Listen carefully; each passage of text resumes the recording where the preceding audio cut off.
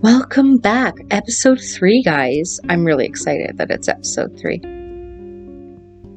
So if you're just tuning in, this is Murder, Mystery, and History. My name's Christy. And I want to preface this by saying this episode's going to be out a lot sooner than prior episodes. I just felt like the last episode I did wasn't up to snuff or my standards. And I don't think that's fair to you guys. So, this is kind of a bonus episode, if you will. And it's the murder episode, right? Okay, so let's get to it. I'm gonna say, though, if you have a trigger for sexual assault, this is not the episode for you. This is a very brutal episode, and pretty brutal things happen. So, if you have a trigger for sexual assault, I'm sorry. I don't want you to listen to this. Let's get into it, shall we? We're talking about the Scarborough rapist, the schoolgirl killer, the Witch of Ontario, the Ken and Barbie killers. These are not names I gave this couple. These are names that were given to the couple by the press. And I will say, if this ever reaches your ears, Carla, you should have stayed in prison.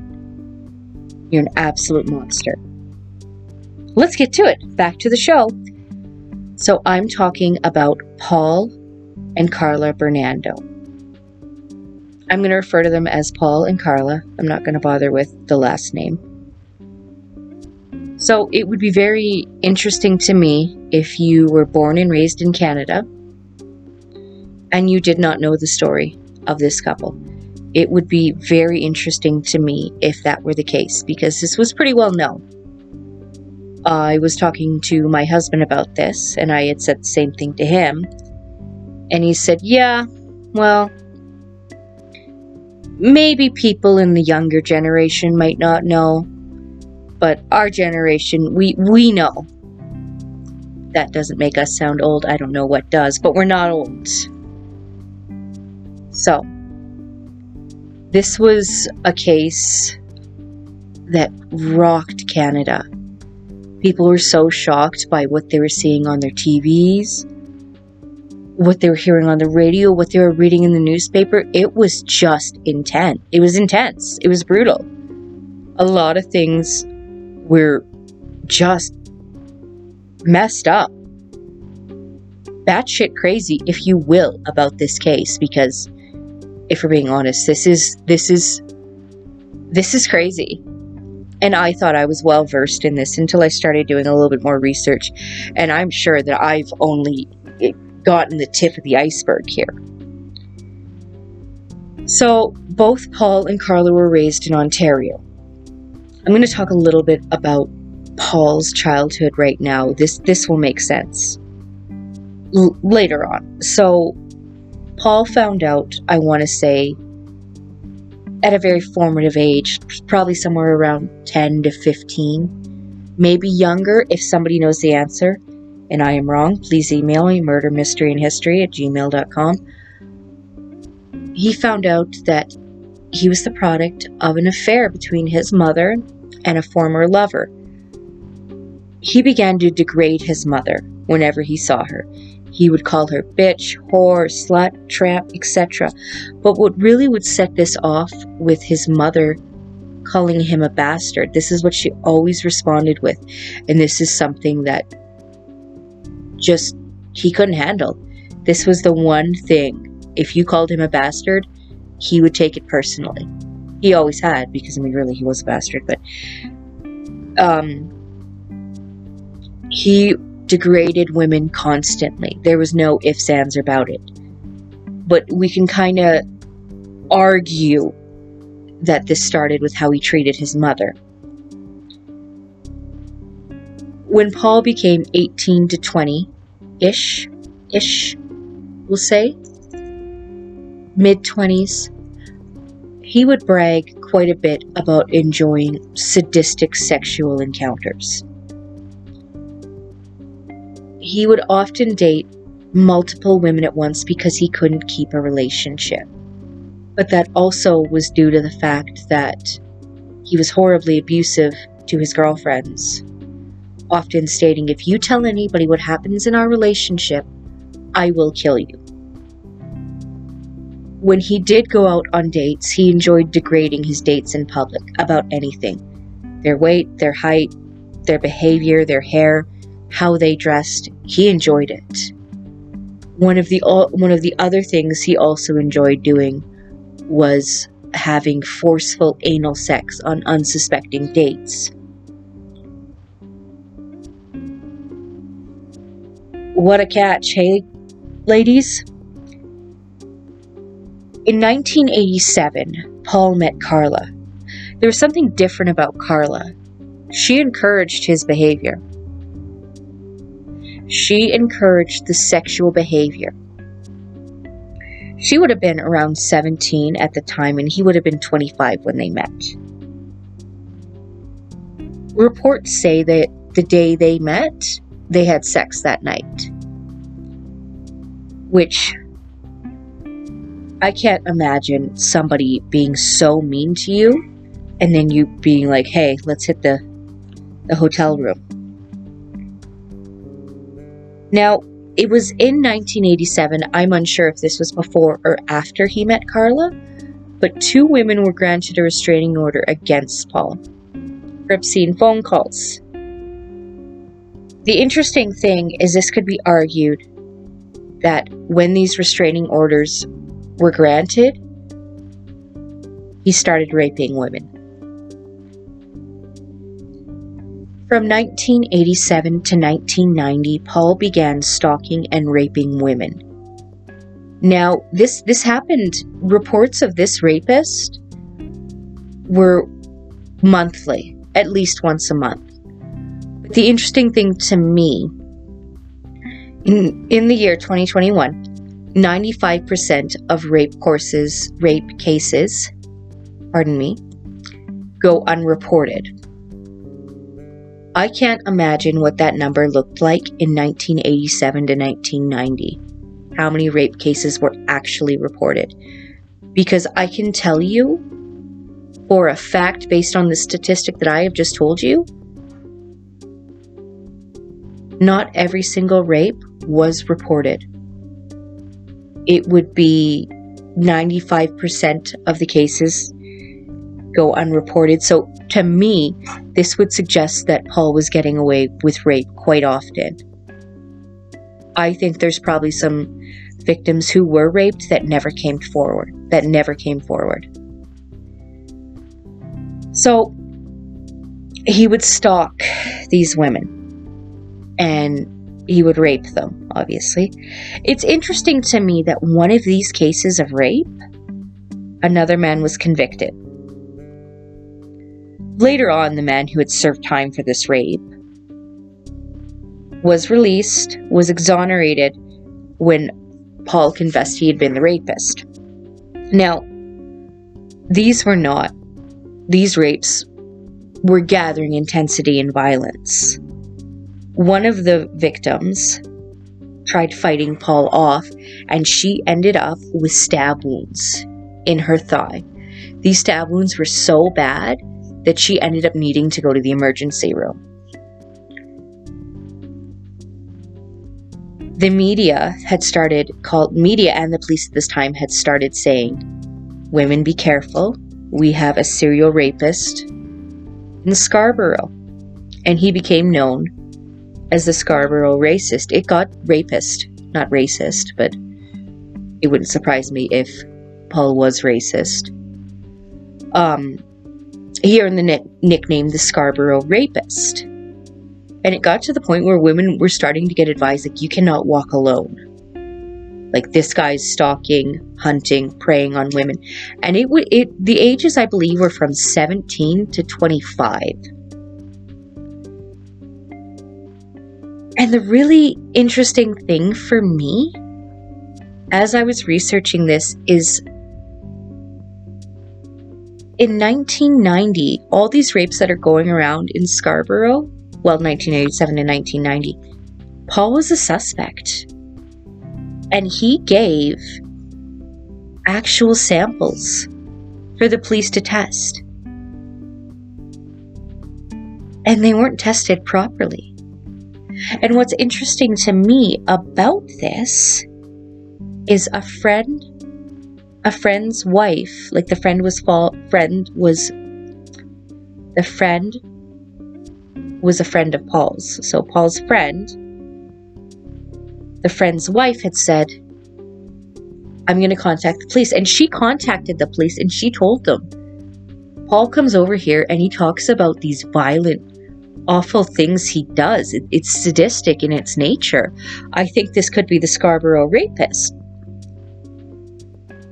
And the most bizarre thing about this is the wife had called in and she'd given all this information, and the police had talked to Paul, considered him a more credible witness than she was, and he was let off the hook.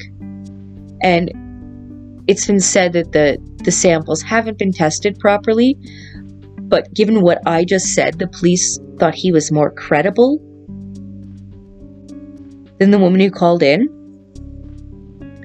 I don't think they were tested. I could be wrong, and I don't think I am, but this is a theory. It's stated that they weren't tested properly. We'll get there. This leads me to question, had this have been tested properly, would the story have changed? Would the victim still be alive? Would this just be a story about a serial rapist?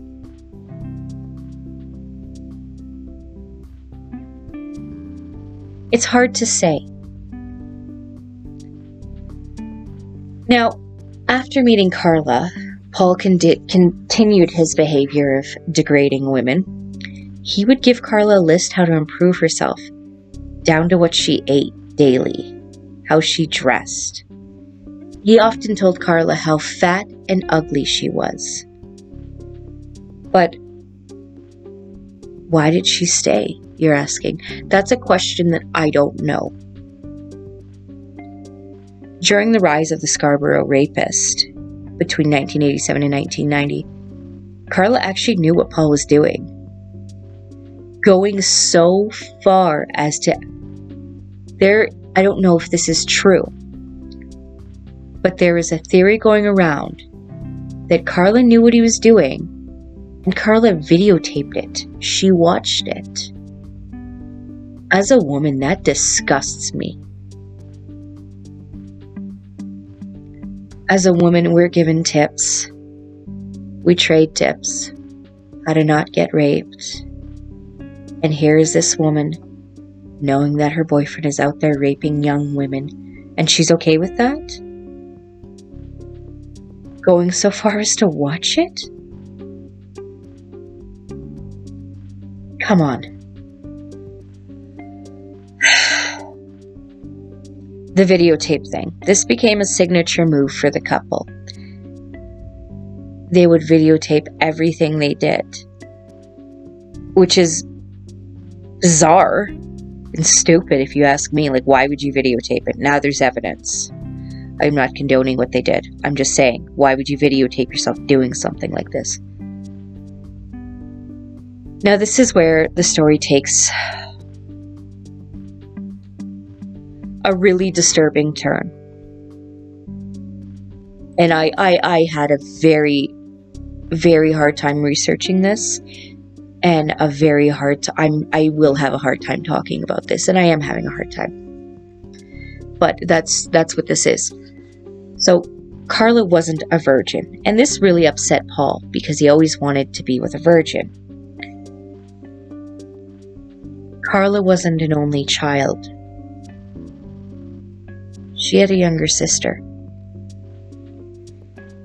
Her younger sister, Tammy, was 15. Carla would have been about 20 years old at this time, and she was working as a vet assistant. Paul became obsessed with Tammy. And Paul and Carla at this point were living with Carla's parents and Tammy. it became easier to access the young girl for Paul. He began to peep into Tammy's windows at night. It got to the point where Carla broke all the windows in Tammy's room so Paul could go in and masturbate to a sleeping Tammy.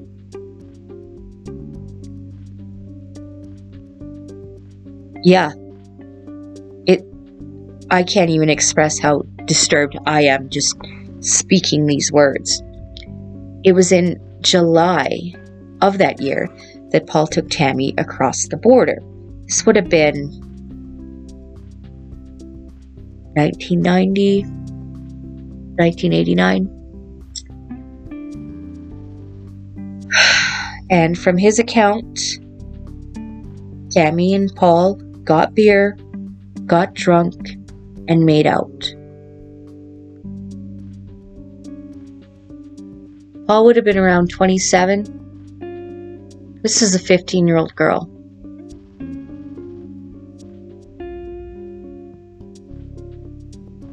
"15 years old." And I want to press on that.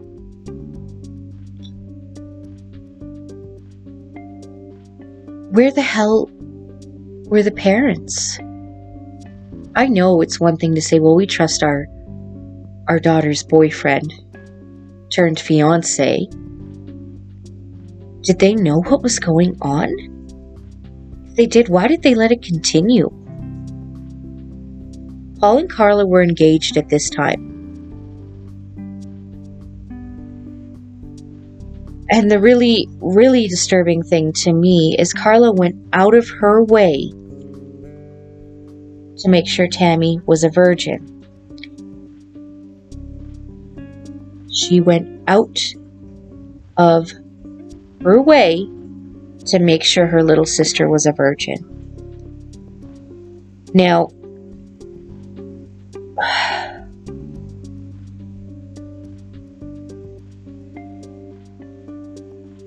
this is December 23rd, 1990.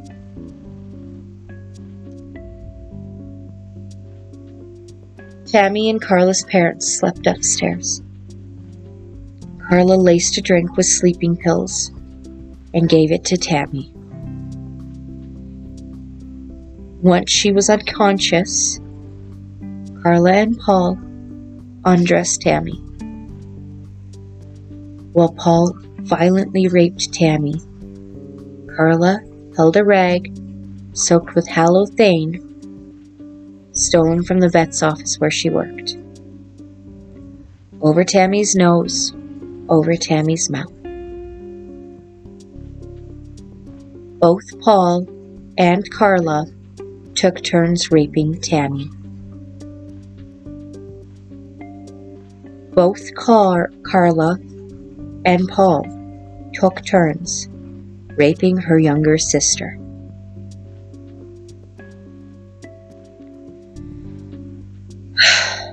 This whole thing was filmed, keep in mind. Now, at some point, Tammy had started to vomit, and Carla had held her down to clear her throat. Tammy stopped breathing.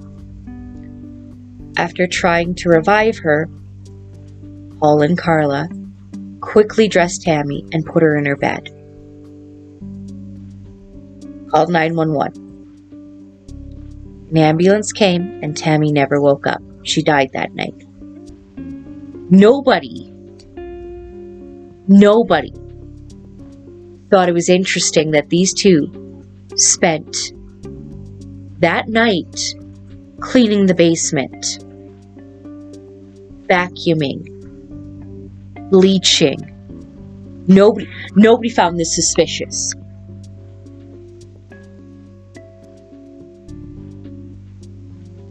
Nobody. Which is just bizarre to me. Typically when a death is suspicious, I shouldn't say suspicious, well, this was suspicious. Usually when there is a death that is, the person's in good health, and it was more like you don't know why they died, it just happened kind of thing. If the child was under 18, there's a whole a whole list of things that if it's suspicious, if there's poisoning, accidental deaths, if it looks like it's a suicide, that kind of thing. The medical examiner will step in and there will be an autopsy done. Now, there was an autopsy done, and there was a giant chemical burn on Tammy's face. The medical examiner ruled this as an accidental death, choking on her own vomit. This was the first autopsy to be done on Tammy. As a parent, I wouldn't have accepted the autopsy reports because that doesn't make sense. Why would there be a large chemical burn on her face? That's not normal.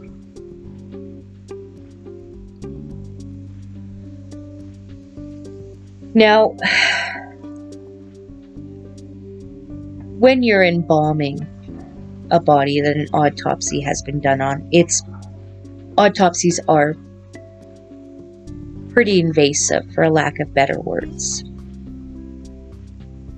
If you've never seen you might have seen an autopsy body if you've ever been to a funeral that has a viewing. You just wouldn't know what to look for on the body. Usually with autopsies, there will be a T intersection on your chest done. And there are lots of things they'll take out of an autopsy. Pieces of the tongue. If it's a full autopsy, they will take brain matter. It's usually to rule out what's causing the problem. There are various tissues.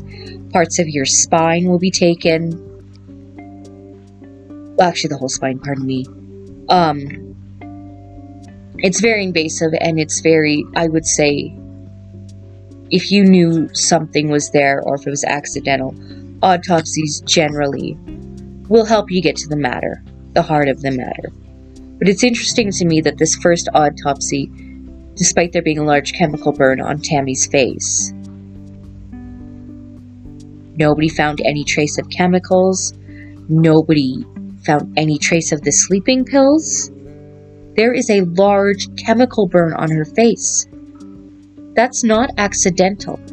How would a 15-year-old have gotten a chemical burn on her face? What did these monsters tell the police? And with burns, if the burn was still noticeable at the funeral, as per the open casket that her family decided they needed, then the burn would have been severe enough that cosmetics wouldn't have covered it.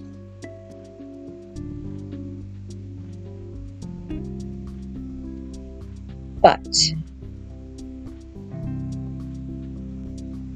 it gets worse. At Tammy's funeral, Paul was noticed to be stroking her hair in the casket. That just sent shivers down my spine. How fucking predatory is that? Paul and Carla also left notes and letters for Tammy in her casket, saying how much they loved her, how much they'd miss her. Paul wrote a note saying, "You loved me like a big brother, and I'll never forget your love." The couple also left invitations to their wedding in Tammy's casket.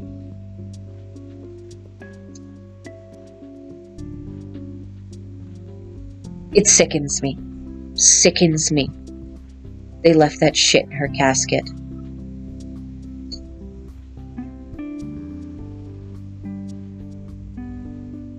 Two years later, a second autopsy was done on Tammy. The medical examiner noticed bruising on her body, a chemical burn on her face, and traces of Halicoin, a sleeping pill. It took 2 years for their story to unravel. This is after the family found out what happened between Tammy, Carla, and Paul. They had taken everything from everything Carla and Paul had written and put in her casket got destroyed. It was not to be buried with Tammy. Her family insisted on it. Thankfully. Now, in June of 1991, Carla brought home a surprise for Paul, a friend from work. After Tammy had died, Carla and Paul moved to Port Dalhousie out of her parents' home because they thought it would be too rough to have the happy couple at her parents' home so soon after her sister's death. Back to June of 1991. A surprise for Paul. Jane Doe. In court records, her name was Jane Doe, which is the record I have because she was underage when this happened. But Jane Doe was in her teens and she was given a drink laced with Haldol, like Tammy. She lost consciousness and Paul and Carla filmed themselves raping her, taking turns. Jane Doe woke up the next day, unaware she had been violently raped. She left with her life intact. She was the survivor. Between this couple, she was the only survivor, which begs the question, why did she survive and not the others? Paul was a trained accountant. He lost that job. He began to smuggle cigarettes and contraband over the border to the United States. On June 15th, Paul met their next victim, Lacey Mahaffey. She was locked out of the house for missing curfew. Paul was out stealing license plates. He saw Leslie and offered her a cigarette. When she accepted, Paul grabbed the 15-year-old, pulled a knife on her, and blindfolded her. He drove to Port Dalhousie and told Carla they had a playmate. This was in the middle of the night, as Leslie missed her curfew kind of thing. Carla was asleep when Paul told her this. So instead of going, "Oh God, you kidnapped a young child, I should go see if she's okay, and, I don't know, release her," Carla went back to sleep. Carla and Paul filmed themselves as they raped and tortured Leslie. She was murdered eventually. The excuse both of them gave was her blindfold slipped and Leslie saw the face of her attackers. I doubt that was the reason that she got murdered, honestly.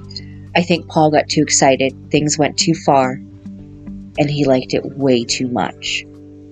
You have to understand, as I mentioned prior, Paul loved degrading women.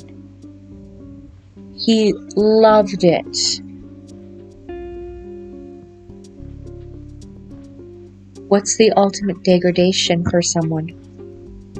Begging for their life and not gaining it. I think things reached a fever pitch, and Paul wanted to do it again. I think they both liked it. Now, Leslie's dead. The next day, Carla's parents came for dinner. Leslie's body sat in the basement while Carla and Paul ate dinner with her parents. What eventually happened was she was later dismembered and encased in concrete and thrown in a lake. Leslie was found June 29th in Lake Gibson near St. Catharines, Ontario. Now, June 29th was a special day for Paul and Carla. That's the day they got married. Jane Doe, as if you recall from earlier on, went back over to Paul and Carla's residence in August of that year. Following the same technique with Tammy, she was raped again by Paul and Carla.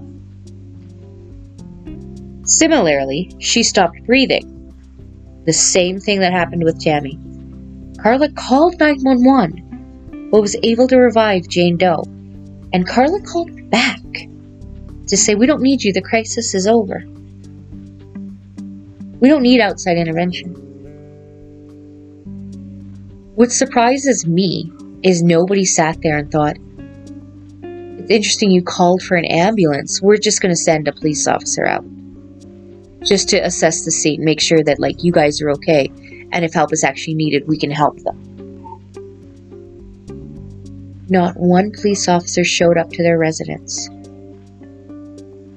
This is baffling to me. And I don't know what police tactics were like in Ontario in 1987, but I was under the assumption that, you called 911, someone's showing up, and they're coming to talk to you.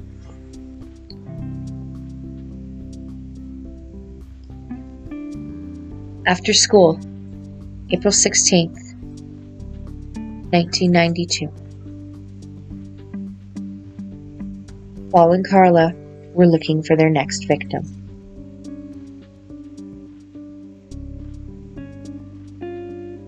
Remember, they got married June 29th, 1991. This wasn't even a year after Leslie's death. Christine French was walking home. Paul and Carla were driving around. Pulling into a parking lot, they pretended to need help. Paul and Carla got out of the car, asking for help with a map in their hands.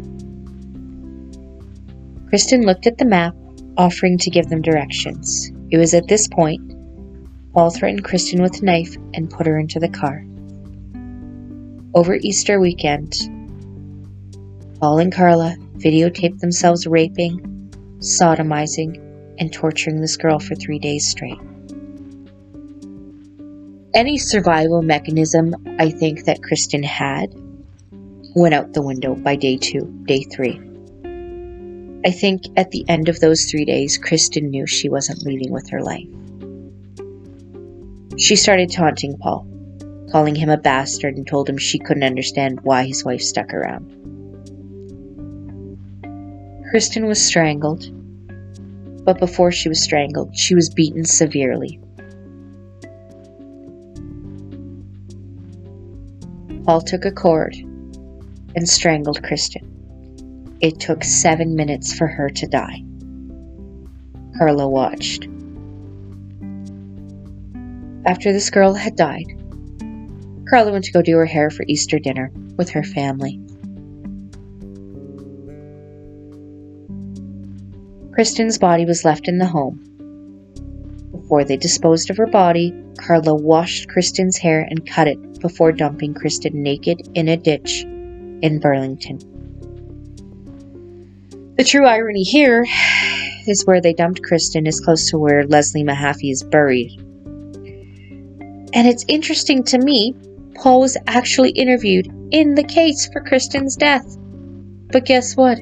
He was considered an unlikely suspect. At this point, you're saying to yourself, what in the actual fuck did you just say? This is messed up. And it is.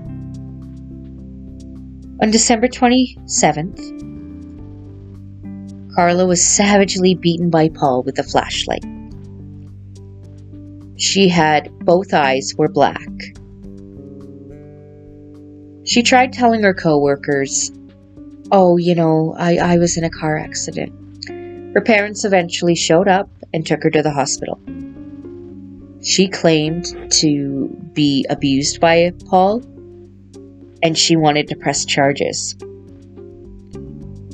By absolute coincidence, samples from Paul were tested properly now. It was revealed he was the Scarborough rapist. Carla was living with her aunt and uncle. At this point, she sang like a canary. She told police Paul was the Scarborough rapist, the murderer of Leslie Mahaffey and Kristen French. What do you think she wanted by giving this information? Total immunity. Total immunity. She didn't tell the police this when it happened. She didn't tell the police about her sister. She told them when it started unraveling and looking like Paul was gonna get caught. She got 12 years in jail and took the stand against Paul. Paul is sentenced to life in prison. He has been up for bail, I believe, twice now. And I believe the last time he was up for bail was June of this year, maybe last year. It took the parole board all of 30 minutes to deny his claim. It is unlikely he will ever be granted parole. It is unlikely he will ever be able to live life outside of prison. As for Carla, this is baffling to me. This, I think, is the most fucked up part of this story. She's out of prison. She married the brother of her lawyer. She has 3 children. Multiple reports account that she changed her name and she's living in Montreal. I read an article, I want to say 5-6 years ago, something like that. She was living in Montreal and somebody found out her name was Carla Fernando, and she actually moved out of that city in Montreal because people were telling her what a monster she was and offering to do bodily harm.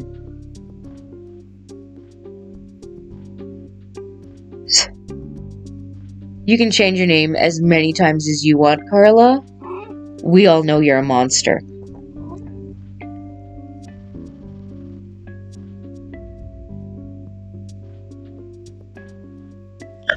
An absolute monster.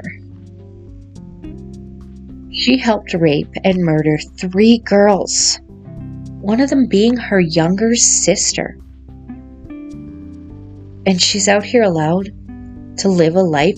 What possesses you to think, I'm going to help rape and murder young women? Not only that, your sister. You can change your name as much as you want, Carla. There's always going to be somebody who remembers you for the monster you are. You have to live with this the rest of your life. And I truly hope it haunts you. This is a hard story to tell. This was a hard story for me to read because of how brutal it got, because of how intense this was. This wasn't easy.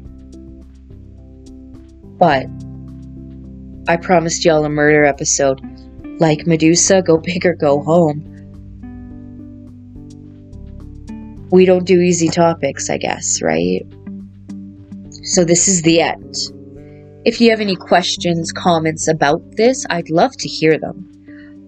If you want me to discuss any specific murder, let's do it, baby. If there's a mystery that you want me to delve into, I'm all over it. If there's a part of history that you love and you think it's a story that needs to be told, much like Medusa, let's do it. My name's Christy. This is Murder, Mystery, and History. Until we meet again.